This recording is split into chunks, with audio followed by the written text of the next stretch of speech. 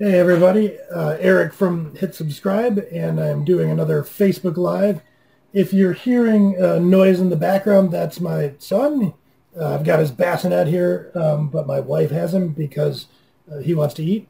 So if you hear baby crying, everything's okay. He's just hungry. So anyway, that aside, the question that we've got today is, what should you do or not do when you're starting a freelance practice? So I'll dive into that here today. Now, again, caveats up front, just like last time, I'll get this out of the way. I am neither an attorney nor a CPA nor any number of other things. So this is not legal and or financial advice in an official capacity. What I am is somebody who has started, I believe, 4 LLCs in 2 states and had, varying degrees of success with doing all of that stuff. So I have a good bit of applied field experience, starting businesses, freelancing, growing businesses, including this one, Hit Subscribe, which now has employees, contractors, the whole 9 yards. So I have started a lot of businesses, gotten paid by a lot of people, paid a lot of people, etc. So what I'm offering you here is my take on what I would do if I were you and starting a moonlighting or freelance practice. And kind of like if I could go back, 11 years now, to when I first did this and give myself advice, it would be this. So what should you do and what shouldn't you do? Let's start with what you should do. The first thing I would recommend doing is starting an LLC. I talked about this last week, but it's not particularly expensive, and it gives you some legal protection, and it makes certain pieces of accounting easier down the road. And I think it's just a good thing. Like, it's a good life experience to have a business. So definitely recommend doing that one. Specifically an LLC, don't go start a corporation. If you are freelancing, you're going to want to do a single member LLC. I wouldn't advise starting a partnership for any reason. Like, it's just you. So go start that. It's not hard to do, and it will set you up for a number of good things down the road. Number two, I would set up a business bank account. So once you, as we covered last time, start your LLC and get your employer identification number, if you're based in the U.S., sort of your tax social security number, if you will, you can then wander on down to the bank, or I guess whatever people do now, virtually wander down to the bank and open a business banking account. And I would definitely do that. It helps keep your finances that are personal from being commingled with the business finance. But I would also recommend doing a second thing, which is create a savings account in that business. And the reason that you want to do that is because of taxes. So this advice is going to be U.S. specific, but if you're not in the U.S., I imagine that similar principles apply. So in the U.S., when you receive a paycheck from your employer, there's all that tax that's withheld. So your employer takes that money from your paycheck, sets it aside, and then sends it to the government. Now, or your payroll company, anyway.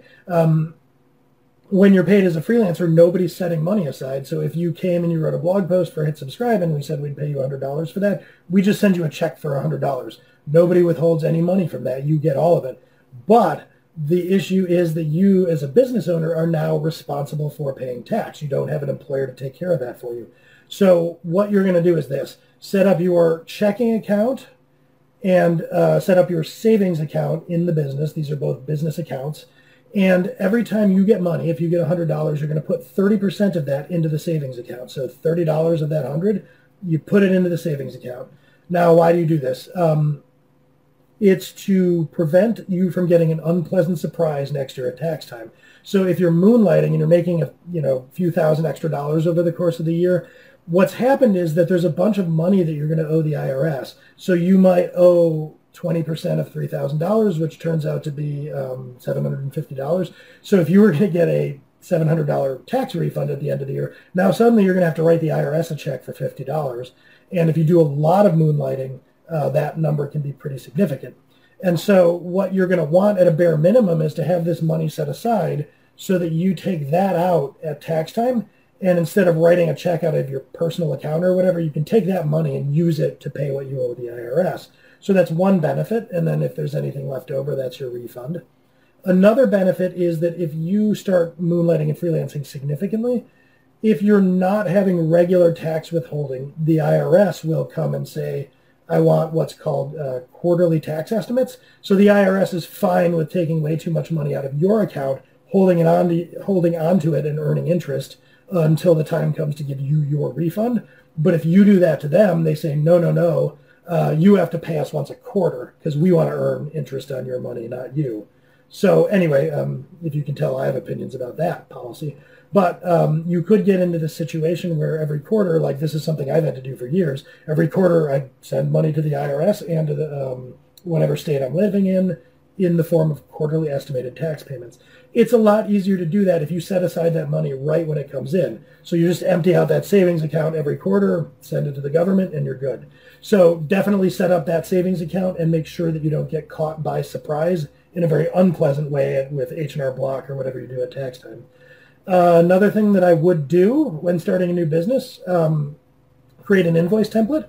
My first one, like 11 years ago, was just a Word document that like I probably downloaded from somewhere, and then I would essentially update it each time I would send an invoice to a client and save it as a PDF and just shoot it off to them and say, here's your invoice. In the freelancing world, this is the way that when you're not an employee but you're doing business with someone, it's a good bit of record keeping for the business that you're working with to have invoices. This is a good way of recording that you're not like an uncompensated employee or something. So businesses will tend to want you to invoice. If you write for Hit Subscribe, we require you to send us invoices to track what we owe you. Even though we have a very set pay structure, we still ask for invoices. So even in situations that are fairly structured, invoicing is generally an excellent practice. It's going to be the way that you receive money. So get that ready to go from the beginning. Receiving money is the literal most important thing that your business can do. If you get nothing else right about business, make it easy to get paid. Let's see. So the other thing that I've written down here is to have a pricing or rate structure. Now, if you're going to do work for, say, Hit Subscribe, we have a set structure that we pay out for blog content. And you'll find that to be true in a lot of moonlighting situations. Like early on in my moonlighting and freelancing, I created videos for pluralsight.com, and they had a set pay structure. So I would invoice them, but it wasn't a mystery. Like they told me what the pay was, not vice versa.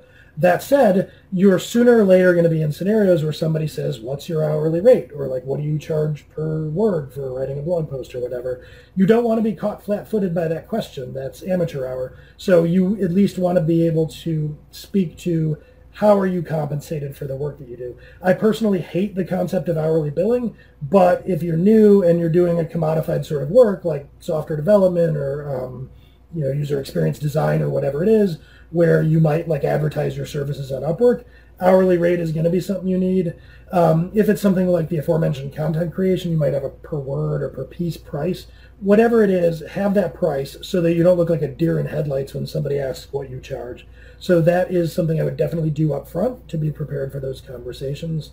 Another thing that I would do, this is kind of like subtle and you might not think about this, but right from day one, I would make a spreadsheet for keeping track of clients and prospects, what's going on with them, have you closed this business, when was the last time you heard from them. This is maybe not something you would get as advice from most people on what to do immediately with a business, but you wouldn't believe how quickly and easily you start to lose track of that, so do it right from day one. Sooner or later, this will evolve to be what's called your CRM, Client or Customer Relationship Management. You might actually get some software to do this. All down the line, start with a spreadsheet, and it's just helpful for keeping track of like what's going on with your book of business. You will be happy that you have that later, not for the least reason that when you're pressing, when you're in maybe a dry spell, the easiest way to shake the money tree and have stuff fall out is to reach out to people that have either been prospects or clients in the past. So having this nice handy list of people that are warm and receptive towards you is a great thing to have at all times. And it gets really hard a year into things to be like, who was that guy that wrote to me about that thing that one time? Trust me, you think it would be easy to remember all your prospects, but you forget very quickly. So set that up from day one. And then finally get the word out to your friends and family. There is this freelancing honeymoon that's going to happen when you first start. Everybody that you know and are friends with and has goodwill towards you wants to help you. You're a newbie underdog story just striking out, starting your own business. People will legitimately go out of their way to introduce you to people. So get the word out. Tell people what you're doing and try to make it easy to understand in an elevator pitch. because keep in mind that you have a whole list of people that you know, and if they can't easily explain what you do, it's hard to have what's called a Rolodex moment where you tell them, hey, I'm starting my own business doing insert gobbledygook here. Even if they want to help you, they don't know what you do. So if it's like if you can make it easily digestible, like I want to create content about cars, then everybody that knows you is like, oh, my brother's a mechanic, like maybe that's a thing. You want to encourage them by making it easy as possible for them to recommend you. So that's do. Now, what I've done here is recommend a bunch of easy things, but if you go back and roll all those up, these are actually going to evolve to become all of the business functions in your growing business, assuming you're successful. Let's root for that. So I have described marketing, sales, finance, operations, delivery, and I guess that's about it for an nascent business. So all of those things will become the systems eventually for your business. And so I think all of those are important. I am a firm believer, as we get into the don'ts, in doing things that solve fairly immediate problems, given the amount of effort required. So like that spreadsheet to keep track of customers isn't really an immediate problem, but super easy. So just go ahead and do it. Now, with that in mind, let's segue into the don'ts. Here are the things I wouldn't do when you're completely new to freelancing or moonlighting. Mostly, it's not that these things I'm going to list aren't valuable in many cases, but it's that they're easy ways to procrastinate and they aren't necessary. So speaking of which, thing number one, don't bother to make a website. A lot of you are going to disagree with this probably if you're business owners, but if I could go back and tell my old self anything, really not necessary for doing business. Let me tell you why. Because when you're a newbie to doing business, you stand up a new website. You know who's visiting that website? Absolutely no one until you tell them about it. Now, who are you telling about your website? Well, it's going to be mainly people that might do business with you anyway. So for instance, you've just put out the word to your friends and family and you think like, hey, I need to give them a website so that they can send prospects to it. No, not really. Just have the prospects email you. There's nothing wrong with having a website. Like if you're really good at websites or you've done it a lot and you can stand up some kind of WordPress thing in 5 minutes, then, God bless. But if you're not familiar with it, don't let that stop you from starting a business. If people ask you, why don't you have a website? That's a simple thing to say. I'm waiting to build one until I decide what my niche is really going to be. Problem solved. Like that's a very reasonable explanation for not having a website. So if you find that somehow you're losing prospects because you don't have a website, then yeah, by all means go make one. But I think a lot of people overestimate the importance of having a website early on. Along those lines, if you do create a website, or if you're just describing your business, don't use the royal we.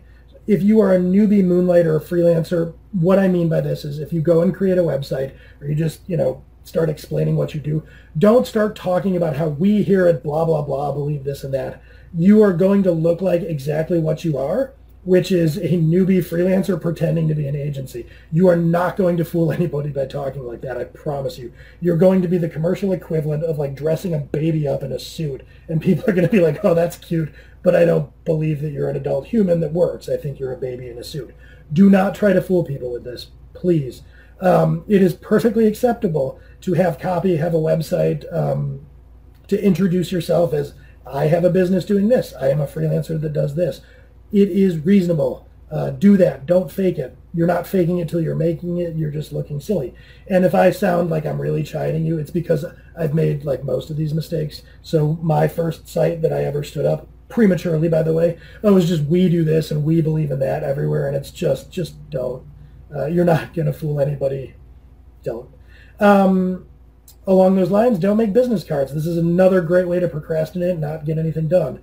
And I'd say this before the pandemic. I mean, I don't know that in-person interaction is even going to be legal for the next decade, but like even if it were, I, over the years, have put more business cards into the win a free meal at Chipotle bowl than I have given out to people. I will say that if you're attending conferences or something, if you're very extroverted and you find that you often wish you had business cards, then sure, go make some. Don't do that before starting to do business. It is not something you need. Here is one that, maybe for any lawyers in the audience will get me excoriated in the comments. don't have a contract. Don't bother with stuff like that. Pardon me. Let me walk you through why I say this. So if you're a newly minted freelancer, then your understandable worry is that you're not going to get paid. You're going to do a bunch of work over the course of a month, and then you're going to bill in arrears, send an invoice and say, hey, over the last month I did like $4,000 worth of work. You owe me $4,000. That's a big risk. What if they don't pay you? So brainstorm. You get a contract, and you have them sign the contract, and now they have to pay you, right? You'd think that, but like, let's actually walk this through game theory style with you and this organization. So you do $4,000 worth of work, and then you send an invoice, and that invoice is payable in what's called net 30 usually, which means that they are supposed to pay you within 30 days. Now, in reality, by the way, clients often pay late.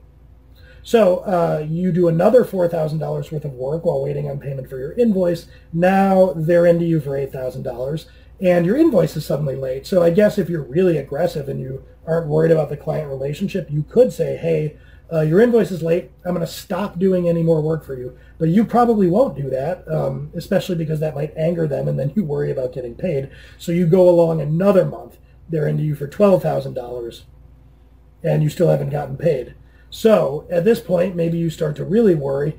Good thing you've got that contract, right? You present it to them and you say, hey, I've got a contract. You have to pay me.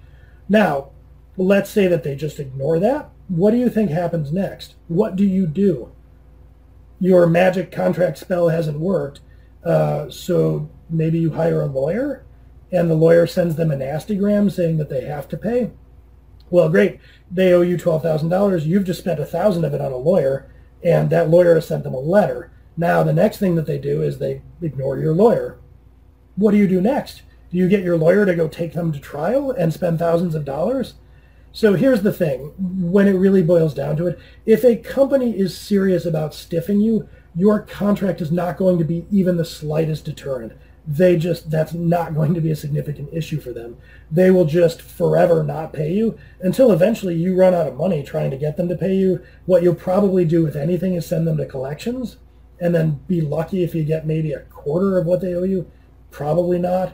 So that's the realistic scenario that plays out. There are all kinds of ways to mitigate that risk that I just described. Upfront payment, deposits, do a small engagement before going on some kind of indefinite arrears retainer. Only do business with larger companies. There's so many ways to mitigate that risk. Don't bother with a contract. It's, again, you're going to look like the royal we, like, I've got this contract. Honestly, most of the companies that are going to hire you into more structured engagements to begin with are going to have a contract for you. And so they're actually going to take care of a lot of that worry for you because they're going to agree in a master services agreement what the payment terms for you are. Large companies that you're going to do business with, they don't want to stiff you. It's not good business. So just forget it. Like, don't bother drawing up a contract like that. It's not going to be enforceable. It's not going to do anything for you. And it's probably not really going to be a worry. The last thing I'll close with is something that, unlike everything I've listed so far, which you probably eventually do want to do, contracts, legal, website, sooner or later you'll do all that stuff. Just don't procrastinate on it. This is something I would never recommend doing. Don't annoy or spam people, even if you feel like you're desperate for business out of the gate. Go off on your own unless you've been laid off or something and you're kind of in desperation mode. Build a runway first. Go off on your own. Sure, let people know what you're doing. Don't spam your friends and family. Don't go make a nuisance of yourself. It is just not a good long play.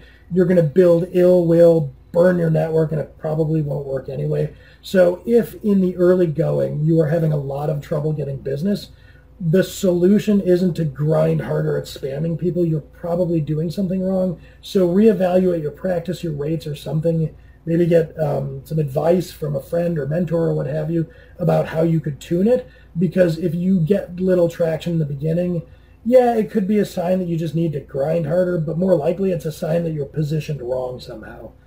So yeah, those are the do's and don'ts from my years of experience, applied field experience. Again, not legal, official CPA advice or whatever, just kind of pragmatic stuff. So hopefully that has been useful, and I'm going to keep going with this series. So if you want to comment on this video, if there's something you're curious about and would want me to address, please feel free to do that, or send me a DM, or I don't know, message, hit subscribe. It's on the hit subscribe YouTube or Facebook. Well, both. Anyway, reach out. Feel free to ask questions, and I will catch you next time.